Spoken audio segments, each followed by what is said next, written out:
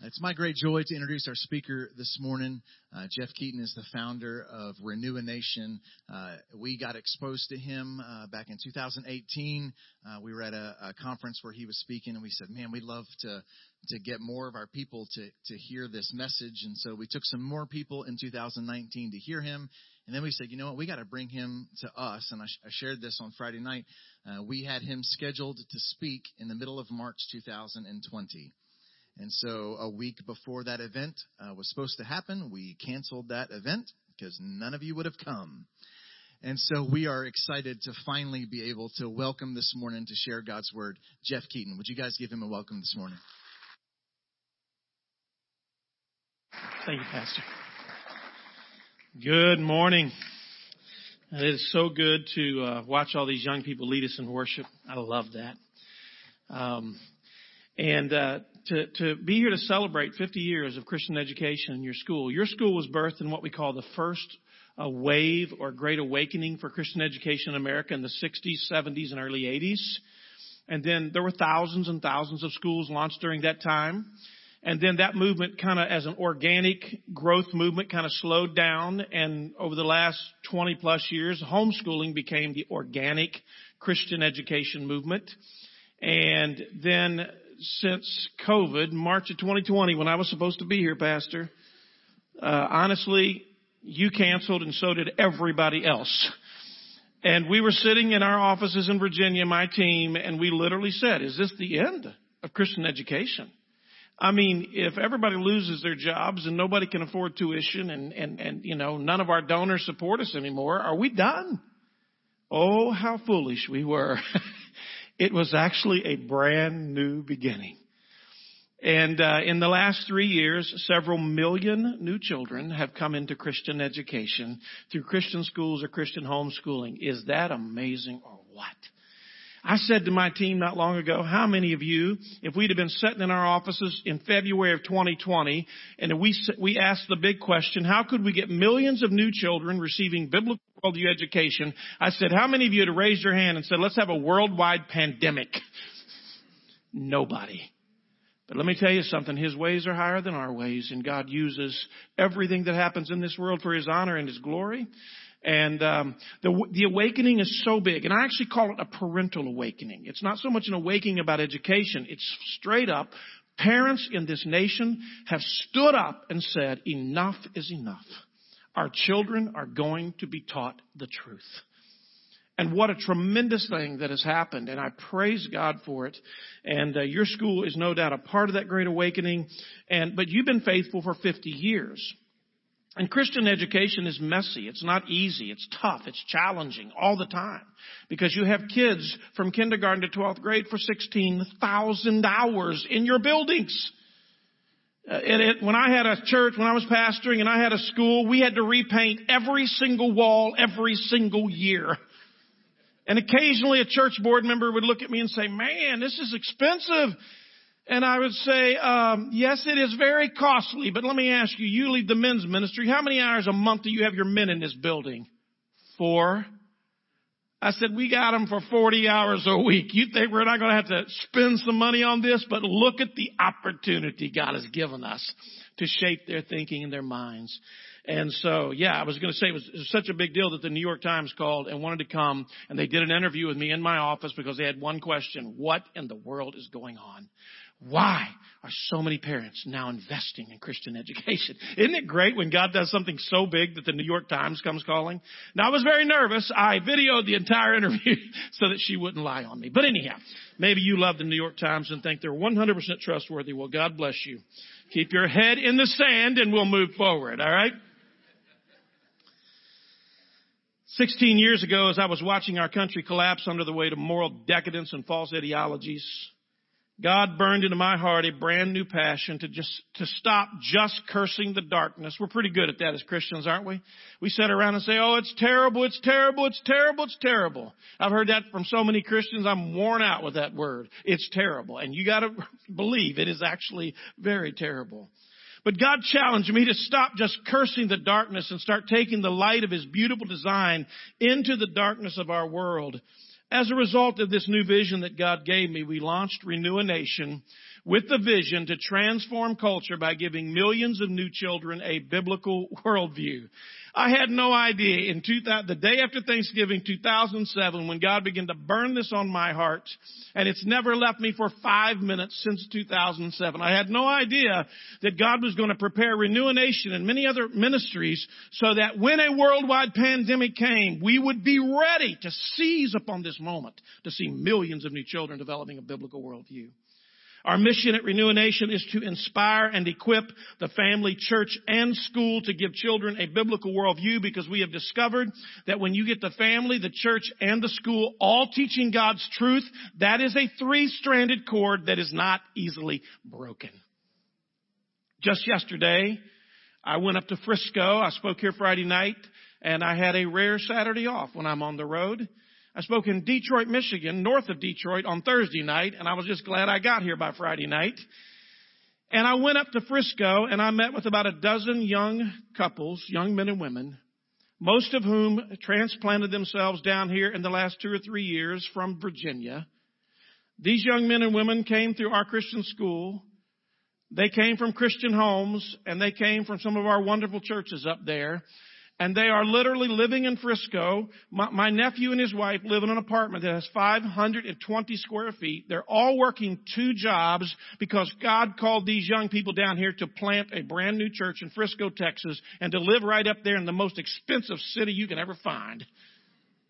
And yet, as I looked at them, as Caleb was standing there, I said to him, "When did you come into our school?" He said, "When I was 6 years old." And today he's working 2 jobs and killing himself up there trying to help plant a church so they can bring a bunch of people to Jesus. Let me tell you something right now. When you give children a biblical worldview through the family, the church, and the school, they go out and do amazing things. They do amazing things. So this morning I want to share with you 6 reasons why we must give our children and grandchildren a biblical worldview. But before I do that, I want to give you a brief definition of what I mean by the term worldview. A worldview is the set of presuppositions and beliefs that we use to interpret and form opinions and values concerning life, humanity, family, authority, justice, truth, duty, etc. Our worldview is the big picture. It is the culmination of all of our beliefs. It is the way we understand reality, and it is the basis from which we make all of our daily decisions. Now, every adult here this morning already has a fully developed worldview of some kind. It may be a biblical worldview. It may be an unbiblical worldview. It may be a hybrid of the two, and likely it is actually a hybrid. Wherever in our lives we understand God's Word and understand how to apply it to all of our life, we're living out a biblical worldview. And I can promise you those are the areas where we have the most peace and productivity and prosperity in our lives.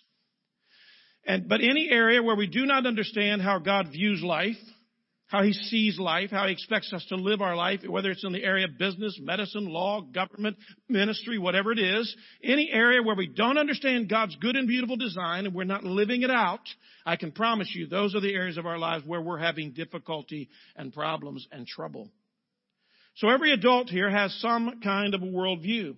Every child represented here today, whether they're in this service or in some junior service you have around here, or maybe they're not even here, it's your children or grandchildren, every child represented here this morning is in the process of developing a worldview of some kind. The question is not, will my child have a worldview? The question is, which one will they develop?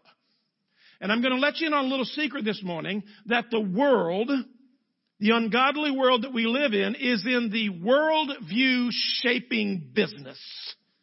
They want to shape your child's worldview, and unless you are intentional about not allowing that to happen, and unless you are intentional about making sure your child develops a biblical worldview, the world and the devil behind that world will help your child develop a false worldview.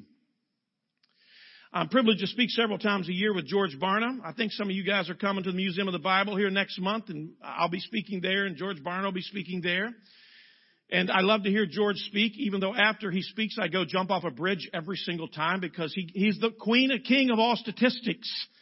He's the leading, most well-known Christian sociologist in America over the last 40 years. And here's what he's been saying lately.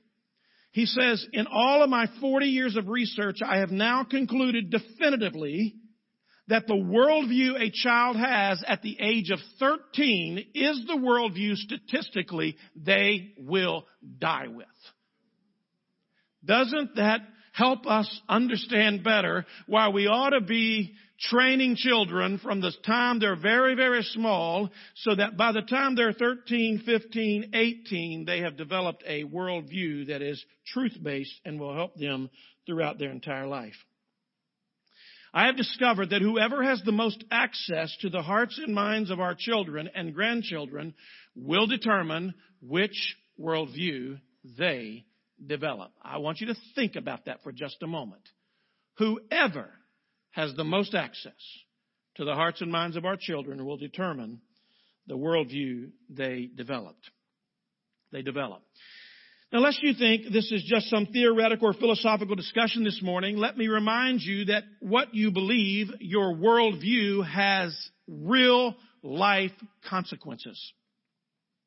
I'll never forget, as just a young boy, I was born into a large family. I was the fourth of 9 children. And my oldest brother, Jimmy, he was the oldest of the family. He was 4 years older than I. And he was my absolute hero. Whatever Jimmy wanted to do, Jeffrey wanted to do. And Jimmy was ornery. I like to say that he was born with a double dose of depravity. I was born very angelic, but Jimmy had a double dose of depravity. And so for whatever reason, my brothers and I and some boys in the neighborhood, we started forming clubs when we got old enough to do this. And we started forming all these little different clubs. And it was always me and Jimmy and my buddy Kevin were always the leaders of the club. But we forced every other kid in the community to go through some form of initiation to be in our club. It was fun as long as we didn't have to go through initiation. I remember one day we were standing there with this boy and he wanted to be in our club so bad. And my dad pastored a church out in the middle of the country and it was right in the middle of a cow pasture basically. And we were standing in the cow pasture and we were looking at each other and say, what kind of initiation should we force this young man to go through to join our club? And we saw cow manure laying right there in the field. And so we looked at the kid and said, you have to eat it. Now we were very merciful. It wasn't fresh. It was kind of crunchy. So it tasted like chips. Okay.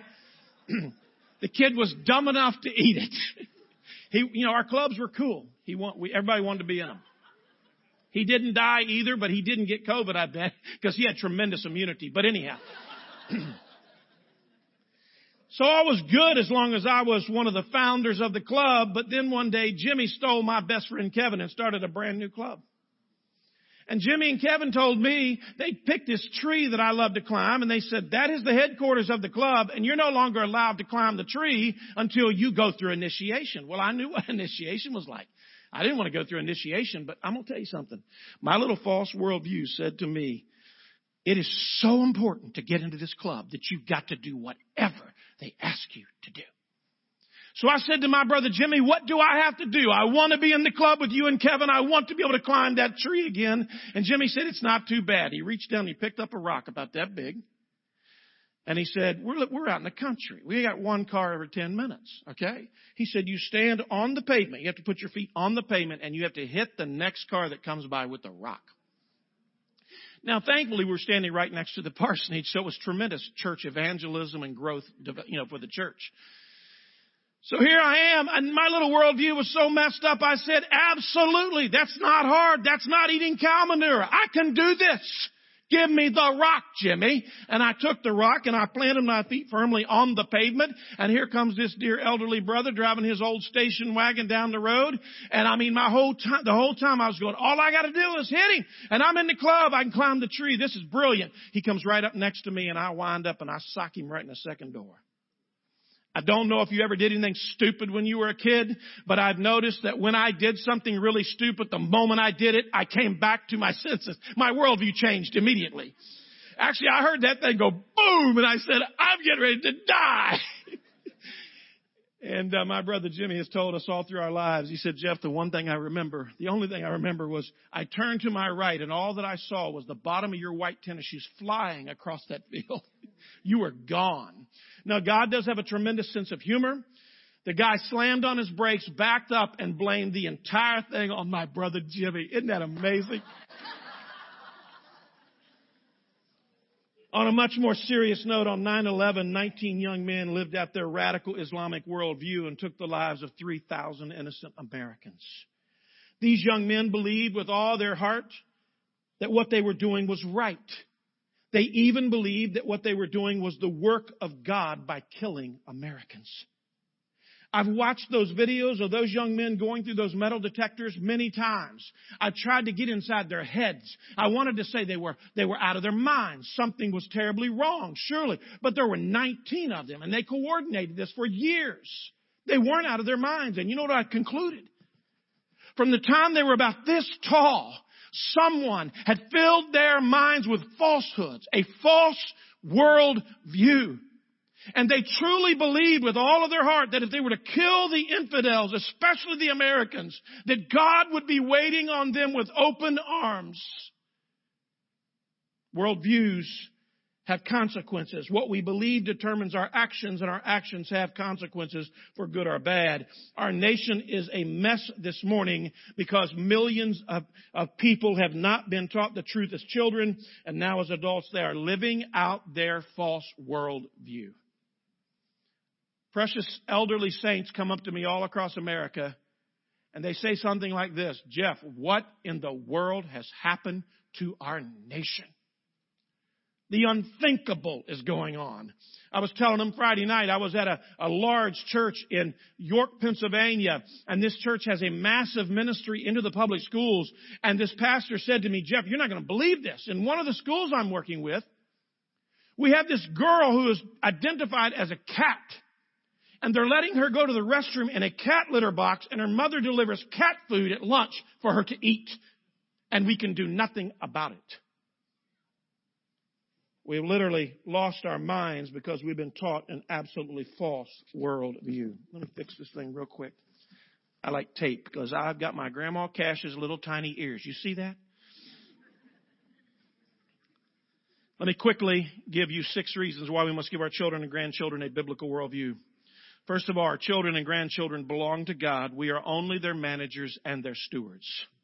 That's it. Behold, children are a heritage from the Lord. The fruit of the womb is a reward. Do you still believe here I think we're in Fort Worth, Texas, that children are a gift from Almighty God? That children are not a burden. Children are not a problem. They're a privilege. Oh, how beautiful children are. Unfortunately, many in our world do not believe this today. Children have become an inconvenience to a successful career. Children have become a financial burden that prevents couples from traveling and recreating as they like. And listen, there are entire social media groups now, young couples who are getting married and celebrating the fact that they're never going to have children because they want to travel the world and they don't want children to cost them money. And there's these huge groups developing because we haven't taught those young people a biblical view of God's view of children. Children belong to God. They're a gift, they're a reward, they're a heritage. The evidence that couples do not value children today is seen in the data. Couples are waiting longer and longer to get married. The average age is 29 years of age now in the United States of America. I'm not saying you have to get married at 18 years old. What I am saying is that it is God's good design for young men and women to, the first time I knew that God had women in mind for me was in the second grade, and my first girlfriend, her name was Taffy. Taffy. She had long, beautiful, straight black hair, and she was the most pretty thing this little boy had ever seen in his life. I fell in love with Taffy, and I wrote her a love note. And I'll tell you what broke us up. This one old teacher, Mrs. Harding, she was mean as a snake. But anyhow, she caught me writing Taffy a love note in the bus line. She stole it and read my love note to Taffy. I don't know why, but it killed all my affection for Taffy. I was so embarrassed. So me and Taffy didn't make it. It's God's good design. Hey, young men and young women right here on the front rows, you ain't married yet. You're thinking about it though, aren't you? I can tell. Are y'all sweet on each other? Are you? No, anyhow. What's your face getting red for, buddy? Your parents not know about it? Don't laugh too much because that slows me down. I got to keep moving here, you know. It's God's good design.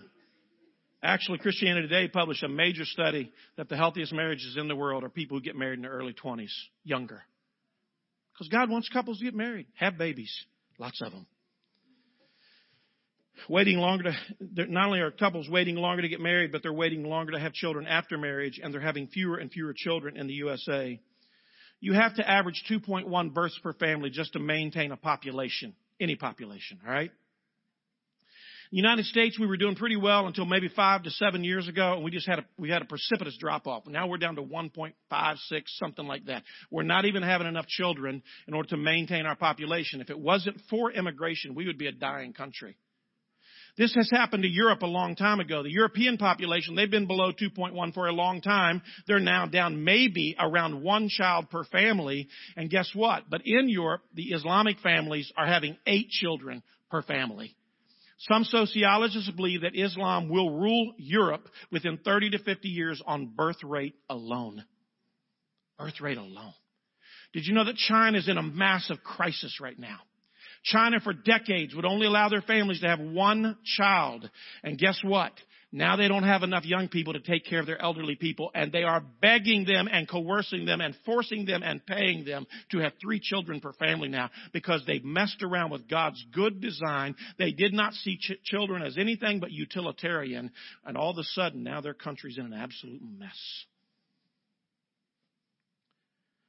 My dad never got the memo about children being a burden. As I told you, he had 9 children.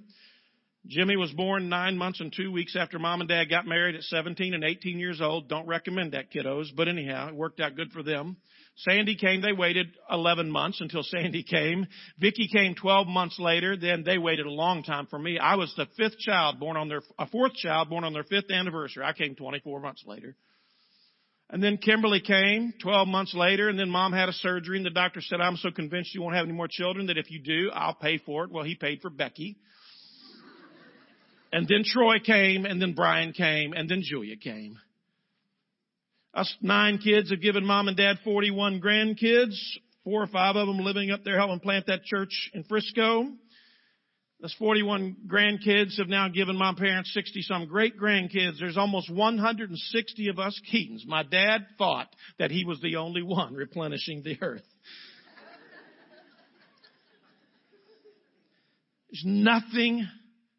There's no responsibility greater than the responsibility God gives us when He gives us our children. As soon as our first daughter, Juliana, was born, and then our second daughter, Heidi, I realized that I was responsible for the physical and even more importantly, their spiritual well-being. Do you remember when you held your first child and looked in their face and it hit you, I'm holding a never-dying soul? It kind of freaked me out. I was like, oh God, she's never going to die. Oh yes, her body will die someday, no doubt. But her soul is never going to die. And the weight of that settled down upon me. We were fully aware that from day one that we would stand before God someday and give an account for how we had raised these beautiful girls.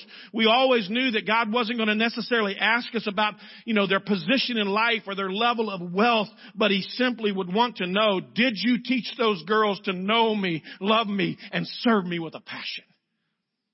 Because of that, we never felt like those girls utterly belonged to us. When they were young people and teenagers, they went on 14 missions trips. They went to Honduras, Guatemala, Africa. They went all over the world, mostly without us, with members of our church and our teams, because we said we want them to see God's work in the entire world.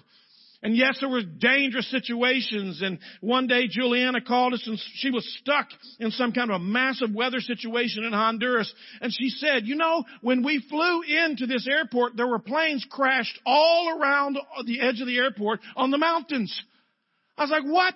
My wife and I accidentally decided to watch while she was stuck in Honduras a documentary on the world's 20 most dangerous airports. Don't ever do that when your kid's in Honduras. We got down to number 2, and my kid was trying to fly out of the second most dangerous airport in the world. And I was like, Jesus, I gave her to you, but you can't take her right now, And we got her home.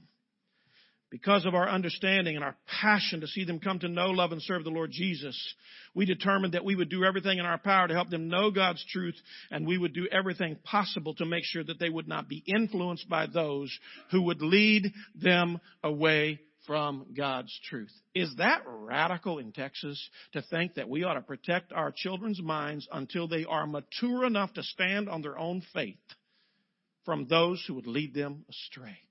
I pray to God you don't think that is radical. So parents and grandparents, it is our primary responsibility to make sure that our children know, love, and serve the Lord Jesus. Everything in this culture is working against us, so we must be intentional and determined to make this a reality. Secondly, we must give our children and grandchildren a biblical worldview because we want them to grow up to bless our hearts, not break them.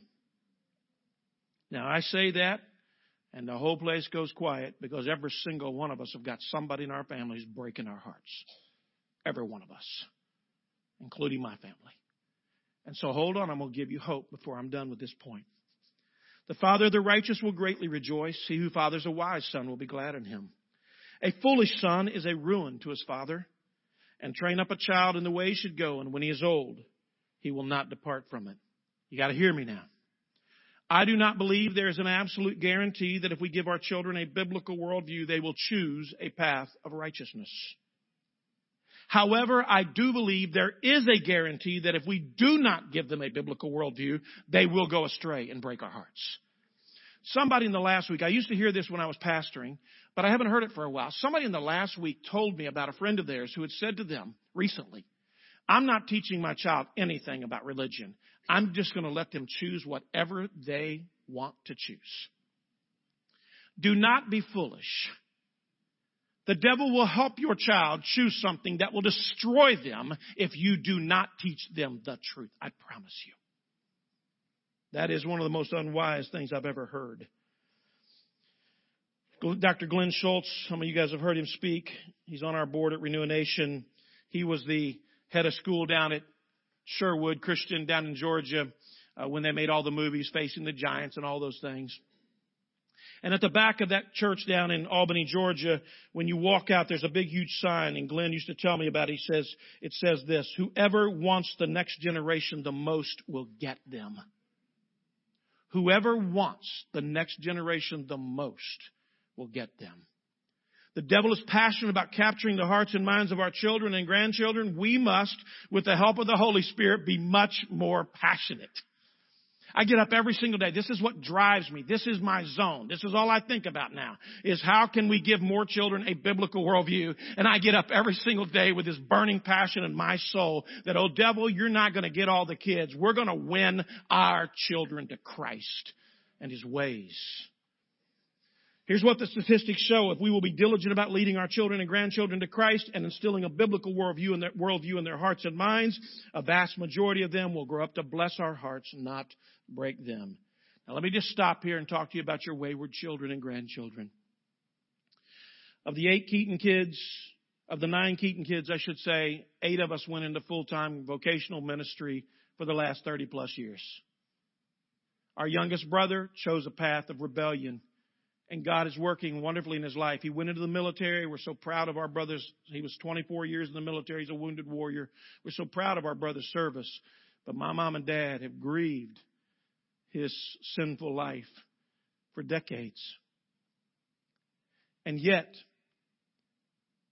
we had to figure out along the way, what's the end game here? What's the solution? And I had many, many elderly saints come to me when I was pastoring, and they would say something like this, Pastor Jeff, listen, I think I'm the only person who really prays for my lost son or my lost daughter or my lost grandchild. And Pastor, I'm elderly. I'm going to pass away in the next year or 2 or 3 or whatever it is. I'm going to heaven, Pastor. Who's going to pray for my wayward child after I'm gone? And I was so glad to be able to tell them what I'm going to tell you this morning. Listen, every prayer you or I have ever prayed for our lost loved ones has been deposited eternally in the heart of a God who never dies. And long after you're gone, listen to me, God will continue to answer your prayers. And Pastor, we've been on the other end of that stick where I've had 50, 60, 70, 80-year-old people that I've led to Jesus Christ. And as soon as they prayed, tears would run down their cheeks and they would say something like this. Oh, I wish my mother could be here this morning. Oh, she said to me, the last words she ever spoke to me were, son, please give your life to Jesus Christ. I want to see you in heaven someday. So if you're here this morning and you've got wayward children or grandchildren, listen to me. Do not tell them you're cutting them out of the will. Do not be nasty to them. Do not try to manipulate them back to Jesus. Love them with every single thing you have. I don't care if they're atheists, if their lifestyle is the absolute opposite of everything you believe. You love them with a passion. You pray over them to your very last breath and speak words to them that they will remember in the years to come. And God will do the rest. Amen. Third reason why we must give our children and grandchildren a biblical worldview is we want our children and grandchildren to experience the joy and satisfaction that comes from living in harmony with God's law and design. Look at that closely, what I just said. Blessed are those whose way is blameless. Blessed or favored are those who walk in the law of the Lord. You want your kids to have a good life? Teach them God's truth. All of God's laws are filled with God's love. Did you know that? There's not a mean God in the Old Testament and a nice God in the New Testament. All of His laws are filled with His love. Did you know God's laws were not put in place to restrict us? They were put in place to protect us. I had a precious lady sitting in my office about to pray to become a Christian. She had been through multiple marriages. Her life had been every which way but loose on a bad side. And right before she was praying to be saved, she stopped and she said, Pastor, the only thing I'm concerned about is if I'm a Christian, I'm afraid I won't be able to have any fun. I literally looked at her and said, ma'am, how much fun have you been having? Your life is a wreck because you violated God's good and beautiful design in every area of your life. But when we humble ourselves before the Lord and discover how He wants us to live, truly blessed things begin to happen. When we diligently teach our children and grandchildren the truth of God's Word and help them see all of life through the lens of God's Word, we set them up for a joyous life. No, we can never take away all their pain or tragedy, but we can help them to live under the blessings that come from living in harmony with God's good design. My mom and dad at 78 years old, there are over 70 of us Keatons now in some kind of full-time vocational ministry or preparing to go right now. It's crazy. And my dad gave his life to Jesus. He lived a life of radical faith, and now he sits back. He will probably try to call me this afternoon, and here's what he says right now. Where are you now, Jeff? He's been telling me lately, Jeff, I'm so confused I can't keep up with you. But he always tells me, son, I'm so proud of you. I'm so glad you're out there proclaiming the truth that God has burned upon your soul. And He's able to do that with all of my other brothers and sisters. It's the good life that God has given us because our parents taught us the truth. When our children and grandchildren come to know and love Christ and understand His will for their lives, they will not experience the unnecessary suffering. They will suffer, but they will not experience the unnecessary suffering that comes from breaking the law of God. Number 4, we must give our children and grandchildren a biblical worldview because we want them to carry the Christian faith to generations to come. There in Virginia, we have a church that my brother is the pastor. We planted out of my church when I was still pastoring, and now he's got a wonderful, wonderful church. He's had 18 small churches approach him. My brother's extremely generous with other churches in our community. He's had 18 small churches approach him, begging him for help because they're dying. They have no young people left in their churches. We're going to do something so unique on Easter Sunday. We're sending about 100 people from our church out to these churches so they'll have a preacher and they'll have music on Easter Sunday. Isn't that cool? But you know what's sad? Somewhere along the line, they didn't teach their children the truth enough to even keep any of them in their churches. And they're dying. In Judges chapter 2, verses 6 through 10, we see how quick faith can be lost in a family. We are told in this passage that Joshua and the generation below him who had seen the great things the Lord had done, they served the Lord. So Joshua and the generation below him served the Lord. But by the time we get to his grandchildren or great-grandchildren, we read these very sad words. And there arose another generation after them who did not know the Lord or the work that He had done for Israel. This blows my mind. This is the Joshua of the Bible. The one who followed Moses. And by the time we get to his grandchildren, they don't know the Lord and they don't even know what the Lord has done. Faith can be lost so fast. I was speaking at the Ronald Reagan Library a few years ago. I went down to LAX to get a flight back to Washington, D.C., and then back to my home in Virginia. And I was praying a prayer that God never answers. This is a prayer God never answers. Lord, could I have an empty seat next to me between here and D.C.? The Lord doesn't like that prayer. Or maybe I just have no faith because it never happens. But on this time, I go to the back of the plane. I'm on the aisle, thank God. And there's an empty seat, and there's about a 30-year-old young man sitting on the window. And I looked at him and I said, bro, this is our lucky flight. We're going to have an empty seat in between us all the way to Washington, D.C. It was like a 5-hour flight. He goes, well, I was actually hoping that a naked woman would come and sit with us. I thought, this is going to be interesting. I plopped down in my seat, and the first question out of his mouth was, so what do you do for a living? I love it. I told him what I did for a living, and all of a sudden he goes, oh, you're a man of faith. I'm a man of facts. I'm an agnostic. I like to call him an agnostic, but anyhow, So I thought, well, this is going to be one interesting 5-hour flight. First of all, he has to get permission from me to go to the bathroom for the next 5 hours. You know what I'm saying? It's kind of like a toll booth. Well, sir, let's talk a little bit more about Jesus, and then I'll let you go. I never argue with anyone. You get nowhere being nasty and arguing with unbelievers, so don't ever try that. But I do like to ask them lots of questions. I do. I have the most amazing conversations on airplanes by asking open-ended questions about things. Sometimes I say, what religion are you? And they'll say Islam, this, that. What's Islam think about Jesus? I just ask him all kinds of questions. Well, this guy was so feisty that I decided to ask him. He said, so since, he called me a man of simple faith and he was a man with all the facts, I looked at him and said, okay, since I'm a man of simple faith and you've got all the facts, tell me how we got here. He said, well, the Big Bang. I said, okay, so you believe in the Big Bang. Where did all the stuff come from that blew up? He thought about it. It took him a few seconds, maybe 30 seconds to a minute to answer. He goes, he said, I know. He said, I heard a mathematician give the formula for that one time. How everything came out of nothing. You ever seen a formula like that? But anyhow. I said, all right, sir, what was that mathematician's name? And he said, I don't know.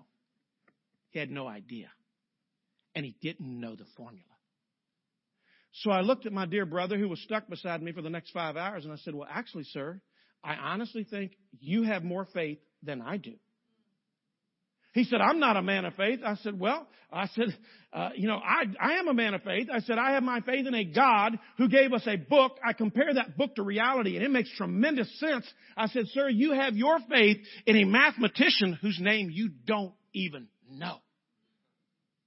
And that started a 2.5-hour worldview discussion. The people in front of us got saved 11 times in one flight. I got to believe when they got off the plane, it was like, oh, God, thank you. Thank you. This poor young man, he didn't have a clue what we believed. He thought we hated everybody. I mean, it was terrible. His worldview was he didn't know anything about Christianity. And yet, somewhere towards the end of that discussion, he suddenly looked at me and said, I've got to tell you something. I said, what is that?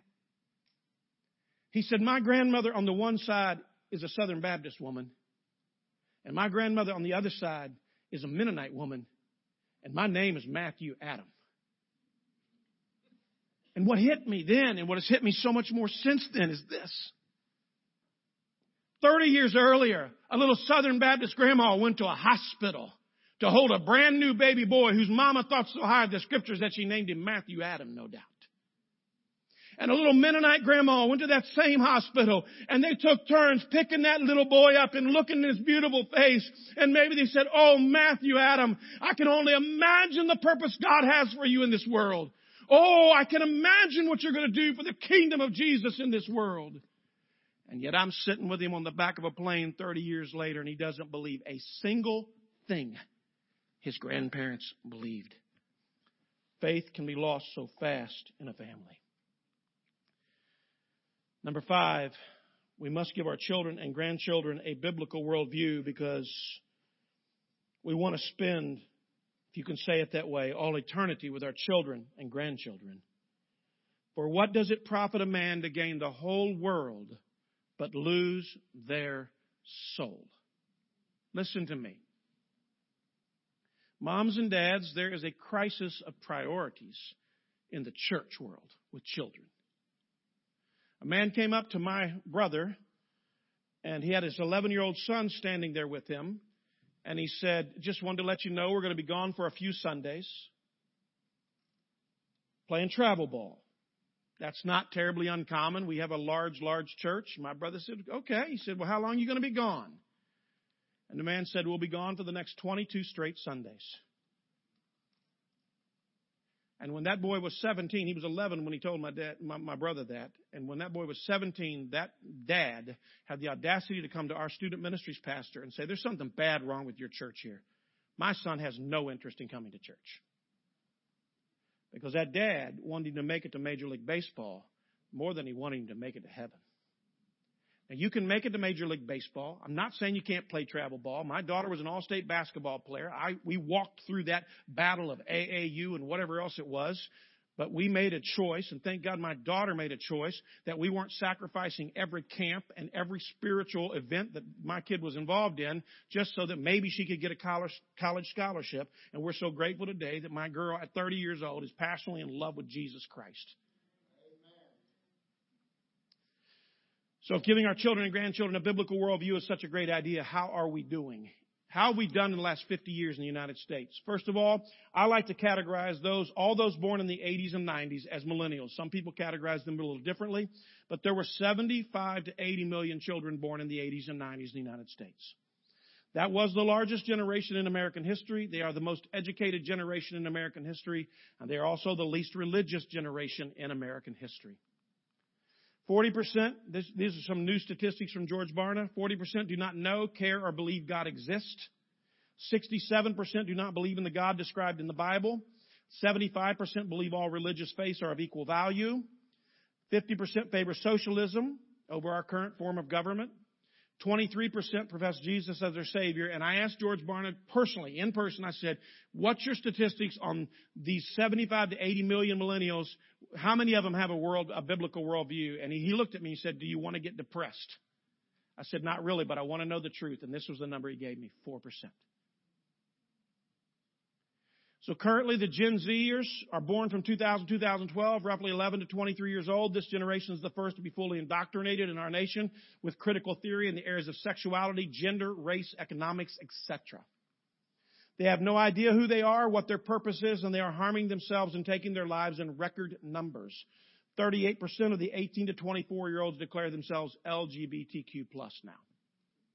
I'm not here to bash on anybody. I love every single human being. I don't care what a person's sin is. I've cared for them, loved them, held their hands, pastored them. Every person. I love every human being.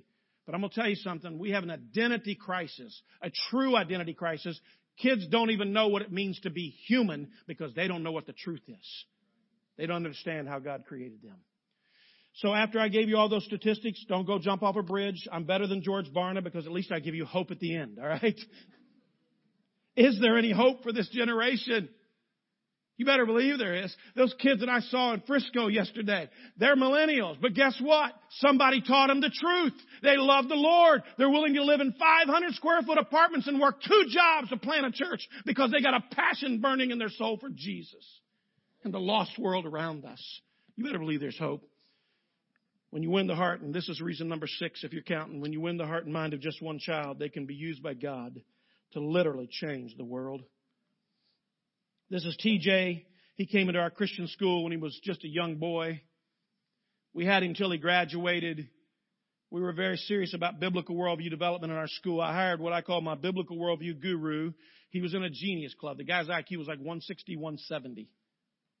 And he said to me, what is my mission in this school? And I said, your mission is to train our middle and high school students so that when they go to the University of Virginia or Virginia Tech University and they land in that first world religions class and that guy mocks the Bible and mocks their parents and mocks everything about Christianity, I want them to have heard every single argument he's going to make against Christianity. I want them to know why it's not true. I want them to know what the truth is, and I want them to be able to verbalize the truth. That was our mission. We didn't bat 1,000, but we went after it. TJ graduated, went off to a local non-Christian college, and for the first time in 9 years, he had a teacher who hated Christianity and loved abortion, loved everything that, TJ was against and hated everything TJ was for. TJ was trying to keep fairly low profile in this class because sometimes you can get punished on your grades if you stand up and say who you are. And so he was kind of keeping a low profile. There was 25 kids in the class. He was the only one that had any kind of a biblical worldview educational background. The teacher kept splitting the class into two groups and having them debate benign subjects like what's the best restaurant in our city.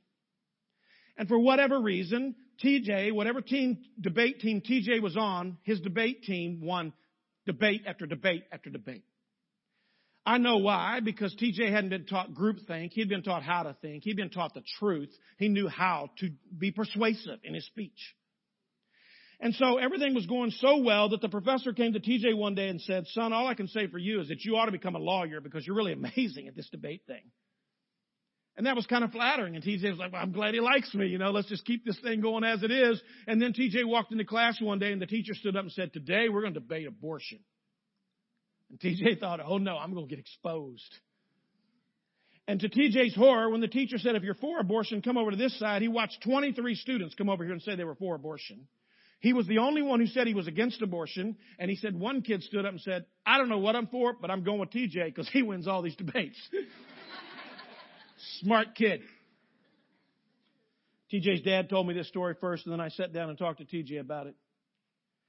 And he said, honestly, the first thing that hit my brain when I realized I was one against all of them was, why didn't I listen more in those classes? You hear me, guys? You're going to need it someday. Perk it up, okay, in class right now. Quit looking like you're sleepy, all right? You're not sleepy this morning, but anyhow. Anybody will listen to stories, won't they? But anyhow. TJ, the teacher said, well, since there's so many of you, to his delight, you guys make your case first. And as they began to talk, TJ said, I began to realize that this wasn't going to be near as hard as I thought it was. It's crazy things driving me nuts. Do you know these things are from the devil? They're made straight north of hell, 2 feet. I deal with them all across America. My little ears call me issues. But anyhow, as they began to debate, TJ realized, I'm telling you, the devil's fighting me with this stupid thing.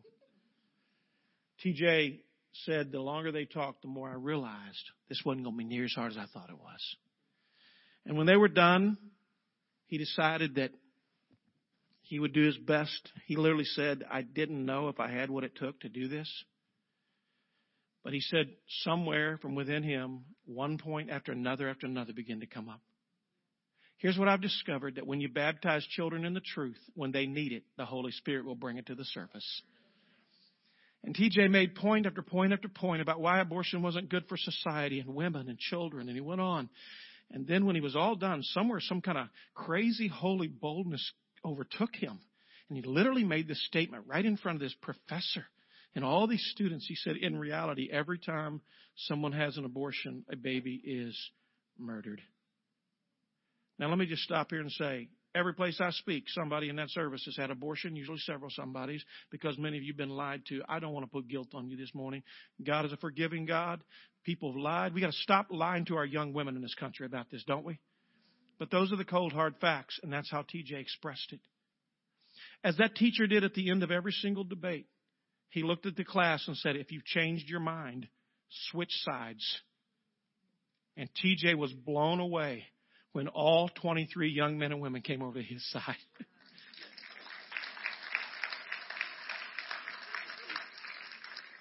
It just took one young man with a well-developed biblical worldview and the ability to communicate his ideas to win the hearts of all 24 of those other students. That's what Temple Christian is working to do, is release kids into this culture. What we need is millions of TJs in this world. Send them out there with the truth of God. The truth is beautiful. The truth is redemptive. It's hopeful. It helps society. And unleash them on this darkened world. So as I work towards a close quickly, what should we do? We have to acknowledge there's a problem. The definition of insanity is doing the same thing over and over again and expecting different results. The way we trained our children in the evangelical church in the last 50 years mostly did not work. We've got to get the family, the church, and the school all teaching God's truth again. Secondly, evaluate and manage your child's media intake. Listen to me. They're going to spend between 15 and 20,000 hours with technology and media from kindergarten to 12th grade these days. 15 to 20,000. They spend 16,000 hours in school. If you come to church twice a week, they only spend 2,000 hours at church in those same years. So, moms and dads, forget peer pressure. Who gives a rip what the Joneses are doing with their kids?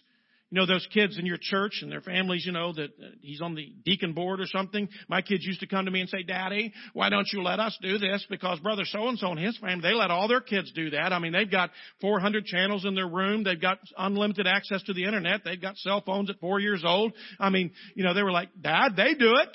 Why don't you let us do it? And I used to literally say something like this to my kids because I'm not half as crazy as that man is.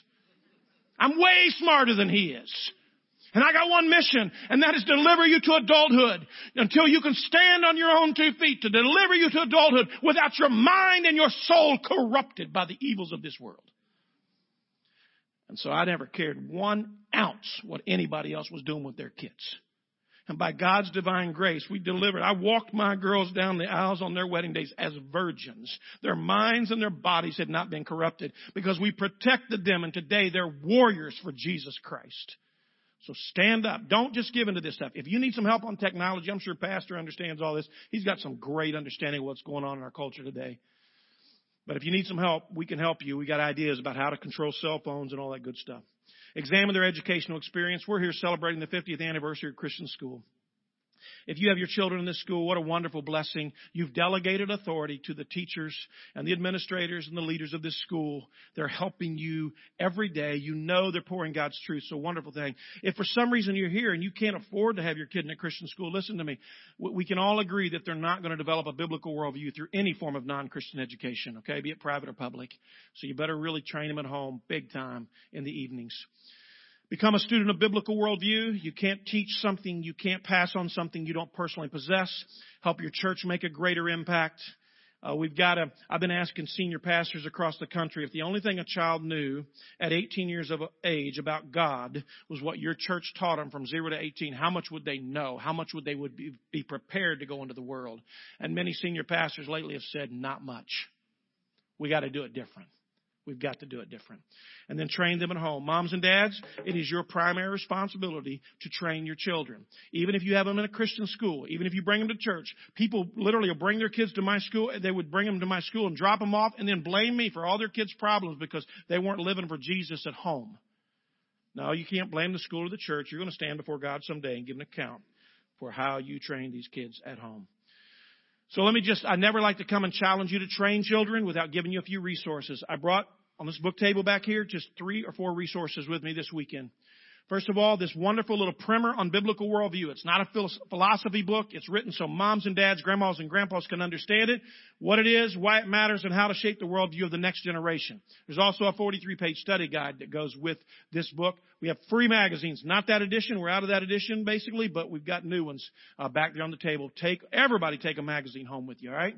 And then this book right here, and I'm almost done. 50 Things Every Child Needs to Know Before Leaving Home. Let me just tell you this. Dr. Josh Mulvihill, who's the author, he leads our church and family division at Renew Nation. And one day he and I were speaking out in Minnesota. You think it's cold here today? That day was actually negative 27 degrees in Minnesota. We were speaking. And it snowed 5 inches, and 300 people still came out for the conference.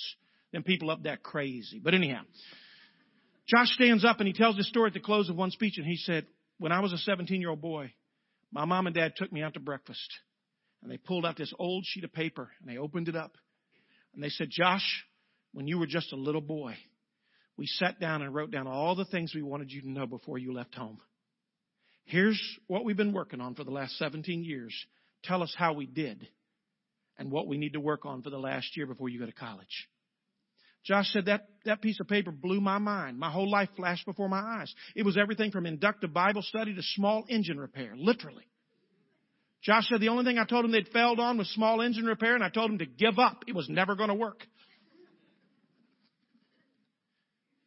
Well, Josh told that story that day, and I was sitting there going, where's that list? I've never heard this story before. We go back to the book table, and every young couple in the church almost lined up, and all they wanted to know was, Josh, do you have a copy of that list? And he didn't, because his mother died not long after that, unexpectedly. He never got a copy, but it was written on his heart and mind. And I looked at him that day, and I said, that is your next book, Josh. And I brought it today, 50 things every child needs to know before leaving home. It's a workbook. It's a resource, a place to put your child's picture all through their life. It's something you hand to them at the end when they get married and you say, this is how we trained you. Now go train your children. This is powerful. Also brought one book on biblical grandparenting that is fantastic for grandparents. And then there is a DVD of the speech that I gave this morning right here. There's a DVD back there of that, or you can get it digitally online. And with this, I'm done. These are my 3 beautiful grandchildren. Marshall is the older one there. Henry's the fattest one on the right. And Nora is our granddaughter. This is the picture we put on Facebook. Oh, there we go. And this is the actual picture that really happened. Oops, I got to go back. The thing there you go. There's the actual picture, yeah. But with this, I'm done. I told him Friday night this little thing that hit me lately, and I just got to tell you again because there's a lot of people here today who weren't there. This is my 4-year-old grandson, Marshall. He lives on a 2,000-acre farm. He drives a full-size four-wheeler already. He gets paid 20 cents a line. They move 500 head of cattle every day. They move the cows every day. Marshall drives a four-wheeler while his daddy's rolling up the one electric line and throwing the stakes in the back of the four-wheeler. And his daddy pays him 20 cents. He's going to have more money by the time he's 10 than I do now. But anyhow, he rides me all over the ranch on the four-wheeler. As soon as I get there, he go, Papa, you want to go on a four-wheeler ride? I couldn't believe when his mom and dad said, no, Dad, he can drive it. He'll drive you. Just stay on the back. And I get on there, and not long ago I was there, and he took me. Pastor's been to our camp. He spoke for us last summer. Going to speak again this summer up there. But he took me this real steep hill, and he stopped, and he said, Papa, do you want to drive up the big hill? I said, yes, I do. And he had the audacity to look up at me and say, now you be careful. I can't tell you how much I love that little boy. But here's what hit me over the last 4.5 years. I did a little math in my head one day when I was thinking about Marshall. And it dawned on me that it's highly, highly likely that his children will still be alive 100 years from right now. He's 4 years old. If he has a child at 30 years old, that's 26 years from now. If that child lives to 74, that's 100 years from now. He's going to have kids alive more than 100 years from now. And what has dawned on me as a grandparent, my wife and I, and thankfully my daughter and her husband are very open to this. We're very committed to helping with the spiritual development of our grandchildren. And it's dawned on me that if Julianne and Andrew will do well by Marshall, if Michelle and I will do well by Marshall, 100 years from now, his children will be doing well by their children and their grandchildren. The fix for the brokenness in our world is to regain access to the hearts and minds of our children. Pour God's truth into them. Refuse to accept the idea, well, the devil's going to get some of them. Not on our watch by the grace of God. If he gets them, it's not going to be because of something we didn't do. We're going to pour our soul into the discipleship of our children, and then we're going to unleash them on this broken world, and they, through the power of God's Word and the power of the Holy Spirit, are going to fix what is broken. That's our hope for this nation. So moms and dads, grandmas and grandpas, it's a big assignment. But listen, don't be passive. Don't sit back and say, well, I've known churches. I took a church. Well, I ain't going to tell you where I took it. But yeah, I went to one church and they had no teenagers were Christians in this church. And they had this philosophy, well, all of our teens sow their wild oats and then they come back at around 30 years of age. Are you kidding me? Why would we waste those beautiful years to that kind of falsehood? No, we're going to stand up. And with the help of the Holy Spirit, we're going to fight for the souls of our children so we can unleash them into this darkened world. Jesus, thank you, Lord, for this wonderful congregation that has listened so well this morning. I pray, oh God, I don't know what you need to do in hearts this morning, Lord, Maybe there's some parents here, Lord, that you're convicting this morning, and they're saying, I've got to step it up. I've got to do a better job. I've got to get more engaged. Maybe there's some dads here, Lord, they're just working all the time and recreating, and they're not as engaged in the spiritual development of their sons and daughters as they should be. They're leaving it all up to their wife. Or maybe there's some moms here, Lord, that are disconnected from that for some reason.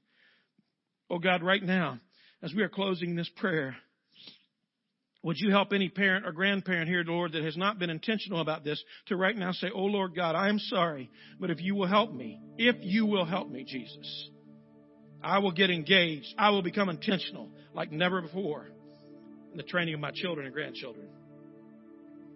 Maybe, Lord, there's somebody here this morning. There's a dad or mom who hasn't yet utterly surrendered their life to Jesus Christ and placed all their hope and faith in you, Jesus, to save them from their sins and to give them the power to live a holy life in the home.